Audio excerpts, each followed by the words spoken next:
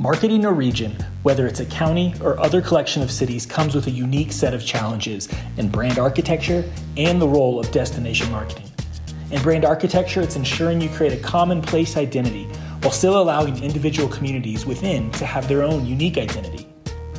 In destination marketing organizations, it's about evolving beyond simply promoting an area to actively managing and advocating for your local community.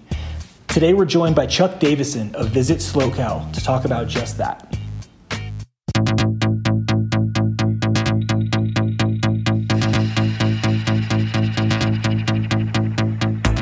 You're listening to Eyes on the Street, a civic brand podcast.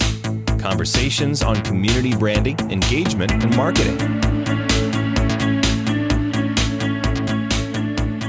All right, welcome back to another episode of Eyes on the Street. I'm super excited to be joined today by Chuck Davison, who is the president and CEO of Visit SloCal.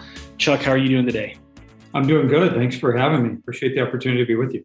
Yeah. So Chuck, I saw you speak at the City Nation Place Americas conference in Los Angeles a couple years ago, and really enjoyed the session that you gave on kind of how you guys developed the SloCal brand. And so I guess let's start there of what is SloCal and what is your role in that? Yeah. So, Visit SloCal, the organization that I'm the CEO of, we're responsible for the destination marketing and management of San Luis Obispo County is the actual destination. When I took over back in 2015, we started doing some research and very quickly realized that people don't travel to counties. So when our previous organization was called Visit San Luis Obispo County, people don't actually travel to counties. And although people appreciate the government and all they do for us, they don't really want travel advice from the government. And when you have county in a name, people think of it as the government. And so, we really baked our organization in research, and we started kind of trying to come up with some understanding of the destination and how to best market it. There's an actual visual pictorial out there that shows Northern California and Southern California. And so it says NorCal, SoCal, and in the middle where the Central Coast would be, it says, who cares? And so we realized really quickly that we didn't want to be who cares. We wanted to define the destination as a region for people to travel to. And one of the experiences that we went through was I had the advertising agency that was pitching us put all of the California destinations advertisements up on one wall and remove all their logos. And I realized really quickly that everybody was selling sun, surf, and sand. And, we know from a destination standpoint, although we have 85 miles of oceanfront access, we're not going to compete with Southern California when it comes to sun, surf, and sand. They've got that market kind of locked up. And our agency at the time, BCF and the principal there, Keith Ireland, really did an amazing job of kind of fleshing out that our destination really needed to be birthed in the lifestyle. That's what we needed to be selling when we talked about San Luis Obispo County as a destination. So that developed into SloCal as a region, and our Life's Too Beautiful to Rush campaign really focused on getting people to slow down in the California less traveled and enjoying the experience rather than kind of rushing through it. And so that SloCal is San Luis Obispo, and then Cal is obviously California. We knew when we were on the road in international destinations that we wanted people to understand California as a place. And the more we could attach ourselves to the state of California that most people know internationally, the better off we would be in the longevity of our brand. And so now we've got a new agency that just onboarded with us in February. Mering, they've been the agency for Visit California, the one of the largest state DMOs for the last 20 years. And so they're really accustomed in our work and kind of do some of the gold standard tourism work, at least in California. And they're helping us develop now what we call this House of Brands concept. We've got 18 communities in the region. And so how do we allow those communities to tell their individual story as part of the larger platform? And so working to really tie all those local stories together with what we're trying to do from a region. Yeah. And I love how, the brand and the name does fit in with there's NorCal, SoCal, and you guys are now SloCal instead of who cares. I a couple years ago on a family road trip, we definitely stopped in the area and saw the elephant seals. there in SoCal. So, been through. And, one of the things that you said really resonated with me is, people don't visit counties, right? And we're doing some work with Clackamas County in Oregon, just outside of Portland. And definitely the research and data shows the same thing there. But I was actually thinking back to another project that we did in Park Rapids. It was the Park Rapids Lakes area was the name we inherited. And, one that's kind of a mouthful, but kind of like, in a county or a region, it's made up of all these different communities that in our research there, as soon as people heard Park Rapids Lakes areas, the locals, they kind of didn't buy in. It's like, well, we're our own entity. So that House of Brands concept where, you can remove a single city's name from the banner name, but allow a platform for all these different communities to buy in. So I'm curious, did you guys kind of find the same thing from a naming standpoint as well? Yeah, I think, it's interesting because I think, especially because obviously these individual community brands have existed far longer than SloCal. I mean, SloCal is only 5 years old, and, trying to get adoption across those communities it's a heavy lift because in their mind, I think one of the things that we continue to hear is they're afraid of, in that adoption, giving up who they are as a destination. And it's exactly the opposite that we're trying to create, right? So the example we often use is Procter & Gamble. If you were to pick up a tube of Crest toothpaste and turn it over, right, there's a Procter & Gamble logo on the back because Procter & Gamble is a family of brands, of which one of the members of the family is Crest. And so Crest didn't lose anything. Crest is what's on the front of the toothpaste. That's what people see.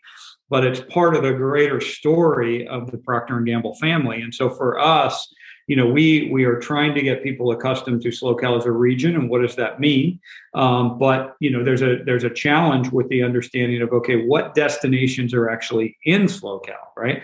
And so I may know Paso Robles from a wine country experience, but I didn't know that Paso was in SloCal. I may know Pismo Beach from a beach standpoint, but didn't know that that was actually in the SloCal region. And so our goal is to create these individual rooms where every room is equally important in the house, but that they fall under the umbrella of SloCal as a region, but all play a very important role in standing up the house and the value that the house brings when somebody visits the destination and wants to experience more than one room. I think that's the great thing about regions like ours, or Clackamas, Gresham, all these great communities that are up there in that region. But people don't often understand how those two things are linked. And I'll tell you, one of the big challenges that we have with our region, especially because so many people come from California, if you're in Los Angeles and you think about going 30 miles, that's going to take 3 hours, right? Here, you can be at Pismo Beach and 35 miles later, you're going to be in Paso Robles drinking wine. And that 35 miles here is 35 minutes.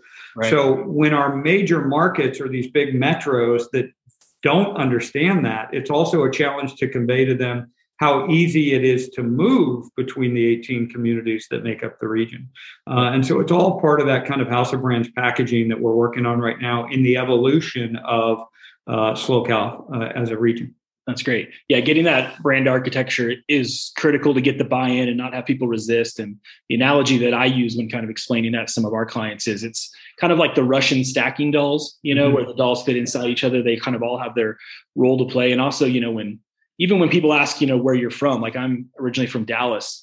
And so people ask, where are you from? Well, I say Dallas. Yeah. Even if they know Dallas, it's like, well, actually North Dallas and then actually Richardson. And, you kind of, it depends on how, as you get closer, you can, those sub brands can start to come out and really flourish. But the further you are out, let's start with SloCal and then let's let the unique communities within. So I think that's great.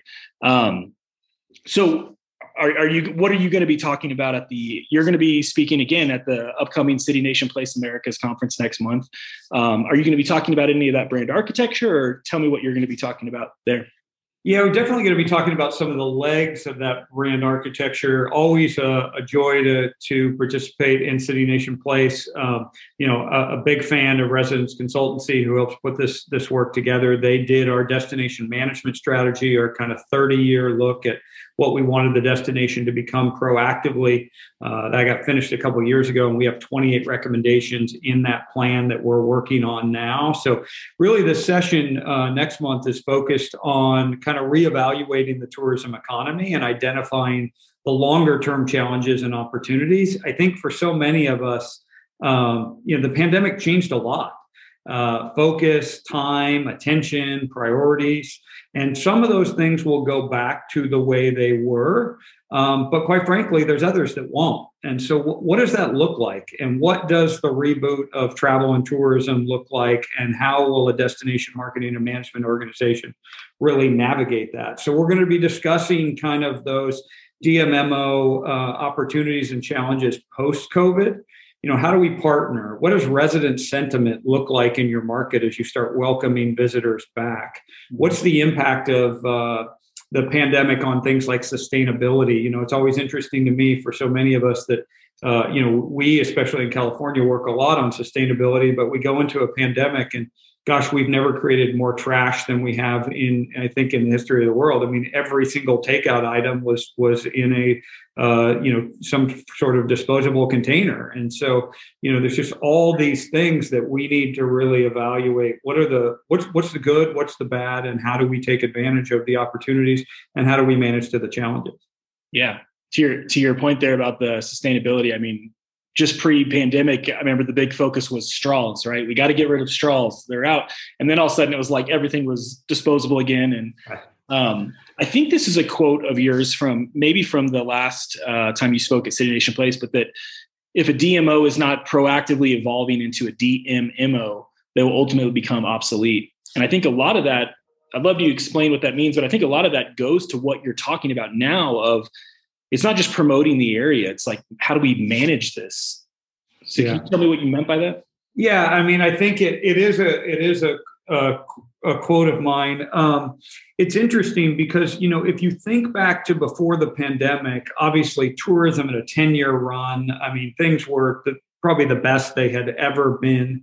But the marketing of what we were doing was, it was the major focus. It was much a part of what most destinations were doing. And when I took over back in 2015, we had we're a small rural area. I mean, San Luis Obispo County is 3,600 square miles, and there's 280,000 people that live here. So, if you did the math on that, everybody gets like 8 acres to themselves. If that was only actually true, that you actually got 8 acres, we'd all be wealthy individuals. But there's a lot of open space here. And so we realized really quickly that we were going to be challenged from an infrastructure standpoint and from a development standpoint. And how do we look at our business through the lens of, if the work we do does not maintain or improve resident quality of life, we should not do it. So, we got all this open space. Let's say, for the sake of discussion, Disneyland comes and they want to build a theme park here. That would be amazing for tourism. And there's no theme parks on the Central Coast, but that would not be good for our residents. And so by default, we would not want to do that. And so for us, we had been in this part of Residence Consultancy doing that destination management strategy was the second M, the management, destination marketing and management organization. It was focused on that second M. But I think what happened during COVID just heightened this even more. For the majority of us, at least for a certain period of time, there was no marketing at all. Mm-hmm. So if your whole organization is rooted in marketing, what's the value at that point that you are presenting or creating for your local destination? If we weren't allowed to market, I mean, what's the point of our organization? And that's where we were already in the shift of the management work that we were doing. So, much of our work during that time was on the management side, but also rooted in advocacy. And so, we were sitting at the table, as many organizations were from day one, helping the county negotiate and understand what, reopening and safe, protocols looked like. I was actually standing with the county doing the daily pressers that were occurring to our local community with the head of Health and Human Services, locally, and our county administrator and those individuals. we developed a pathway for our community to get tourism employees into the vaccine protocol list. So tourism employees were not considered essential. And so we were advocating for how do we get all these shots for our employees in the industry, and finally got those and got a bunch of days that were focused just on getting tourism employees vaccinated. And so there were a bunch of scenarios like that had we not been developing those relationships on the management side and really focused on that, we would have been obsolete to our local community. And instead of being obsolete, we became more essential than we had ever been in the history of our organization, even when we were not spending a dollar doing marketing, which is a really different lens in the way that we look at things. But it has set us up now that the world is reopening, where the county is like, hey, go do what you're here to do, because we trust that you're going to do it through the right lens, because we know that you're looking at our market in the way that we would also be looking at it as a government. We're nonprofit, so we don't report into the government.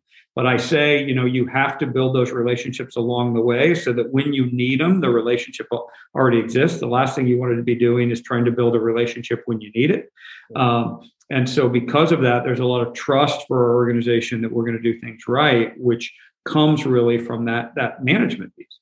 Yeah. Wow. Yeah. That's so great that you guys had already kind of made those steps, because I think going into a pandemic, it just made it, that's the time when you need it. And for me, that's really the biggest difference between branding and marketing, and developing a place brand versus just a campaign or marketing. And I do think so many people still to this day, when they do hear brand, they think just market. They immediately go to marketing or campaign, where it is at the end of the line. You do all the product development, and then you just go, how do you go sell this? Whereas branding, or even doing marketing the right way, you're involved up front. You're involved in those strategic decisions. It's used as a decision lens, a filter for making those decisions. So I think that's great. And a lot of communities, hopefully either learned that lesson the hard way, maybe during the pandemic, or they start to kind of figure that out. But I do think that through conversations like this and City Nation Place, I think more and more communities are starting to understand that. I guess to that last point, have you seen in other communities, like what's the evolution of place branding and DMOs and DMMOs? Have you seen that evolve over the last several years? Yeah, I definitely have. I think it comes, in different waves in different communities. I couldn't agree with you more on, the difference between the brand and the marketing campaign. And I think it's why we pressed in so heavy, even during the pandemic, on the management side, because the community's brand was at stake. Mm-hmm. Not just the brand of Visit SoCal, and not just the brand of SoCal as a region, but quite frankly, the community's brand. If we get that wrong with how those consumers come back into the market, if we get that wrong with, COVID and testing and vaccines and all those things, the detrimental output on that, if we get that wrong in our equity, diversity, and inclusion work, right, around things like Black Lives Matter and the stuff that happened over this last year. If we get that wrong in those things, we're going to fracture the brand of the region, and that is going to set us back much further for a much longer period of time than any of these other things that we've talked about. Because if people start looking at the destination differently, it's really hard to overcome that. So we've seen the evolution start to happen at a little more the local community level here. We are the county-wide nonprofit destination marketing and management organization, but there's 7 municipalities in our county. And then the unincorporated county, there are 6 local DMOs under us. And so some of them, are definitely just focused on the marketing. Some are being pushed by default into the management side. You take a community like Pismo Beach, very well known, great destination. But man, during the height of the pandemic, it was overrun with visitors. We had properties that in September and October of 2020 recorded their best month in the history of their company. In the middle of a pandemic, because you had all these people from Los Angeles and San Francisco and the Central Valley who had nowhere else to go. And so they came to Pismo Beach. And now all of a sudden you had a bunch of resident sentiment issues because the residents were saying, whoa, we do not want these people here in the middle of a pandemic. Right. And so they have been, by default, pushed into the management side. You have other organizations here locally that are more focused on the sustainability side. So they're pressing into the management piece on that of how do we make sure that we're caring for our beaches and our open environments and making sure that those things stay true for generations to come. But I think the challenge typically occurs in those smaller DMOs who just don't have the bandwidth to do it on their own. We're different. I mean, during the pandemic, we went from 19 to 5 team members. We're now back to 11. But I have, at this organization, a role, a director of community engagement and advocacy that is focused solely on destination management and the advocacy for it. That's a different scenario than maybe a local DMO or a smaller CVB that has 1 or 2 staff members. Their ability to press into that becomes a little more challenging. And I think one of the evolutions for this space is for some of the associations to be able to bring along some of that template management work to make it easier on the small DMOs who don't have the bandwidth to do it themselves. We've done that in marketing and co-ops and things like that. We haven't got there yet in management for local destinations. Yeah. Yeah. Because I think it's one thing to say that. It's one thing to just add another M to your, but it's to get it right organizationally and actually have whether it's the manpower or the process or the tools to actually do that. I think that's the key part, and that's the hard part. And I've seen some organizations that try to do that, but because they don't have that organizational power, they're kind of told to just almost stay in your lane a little bit, well, you guys just focus on the marketing, you just focus on the visitor side. I guess, do you have any tips for, communities or DMOs that are kind of trying to make that push to, like, on the organizational side, like how do we make that leap? Yeah, it's interesting. There's over 100 DMOs in the state of California. And to my knowledge, we are one of 3 that has this role. And we rank about 14th in the budget category out of those 100. So, I got 13 DMOs bigger than me. Only 2 of those have a role focused on management and advocacy in their organization. I think it really, for me, it really starts from the top down. If you believe it, and I believe it. I relocated to this destination 9 years ago because this was where I wanted to spend my life.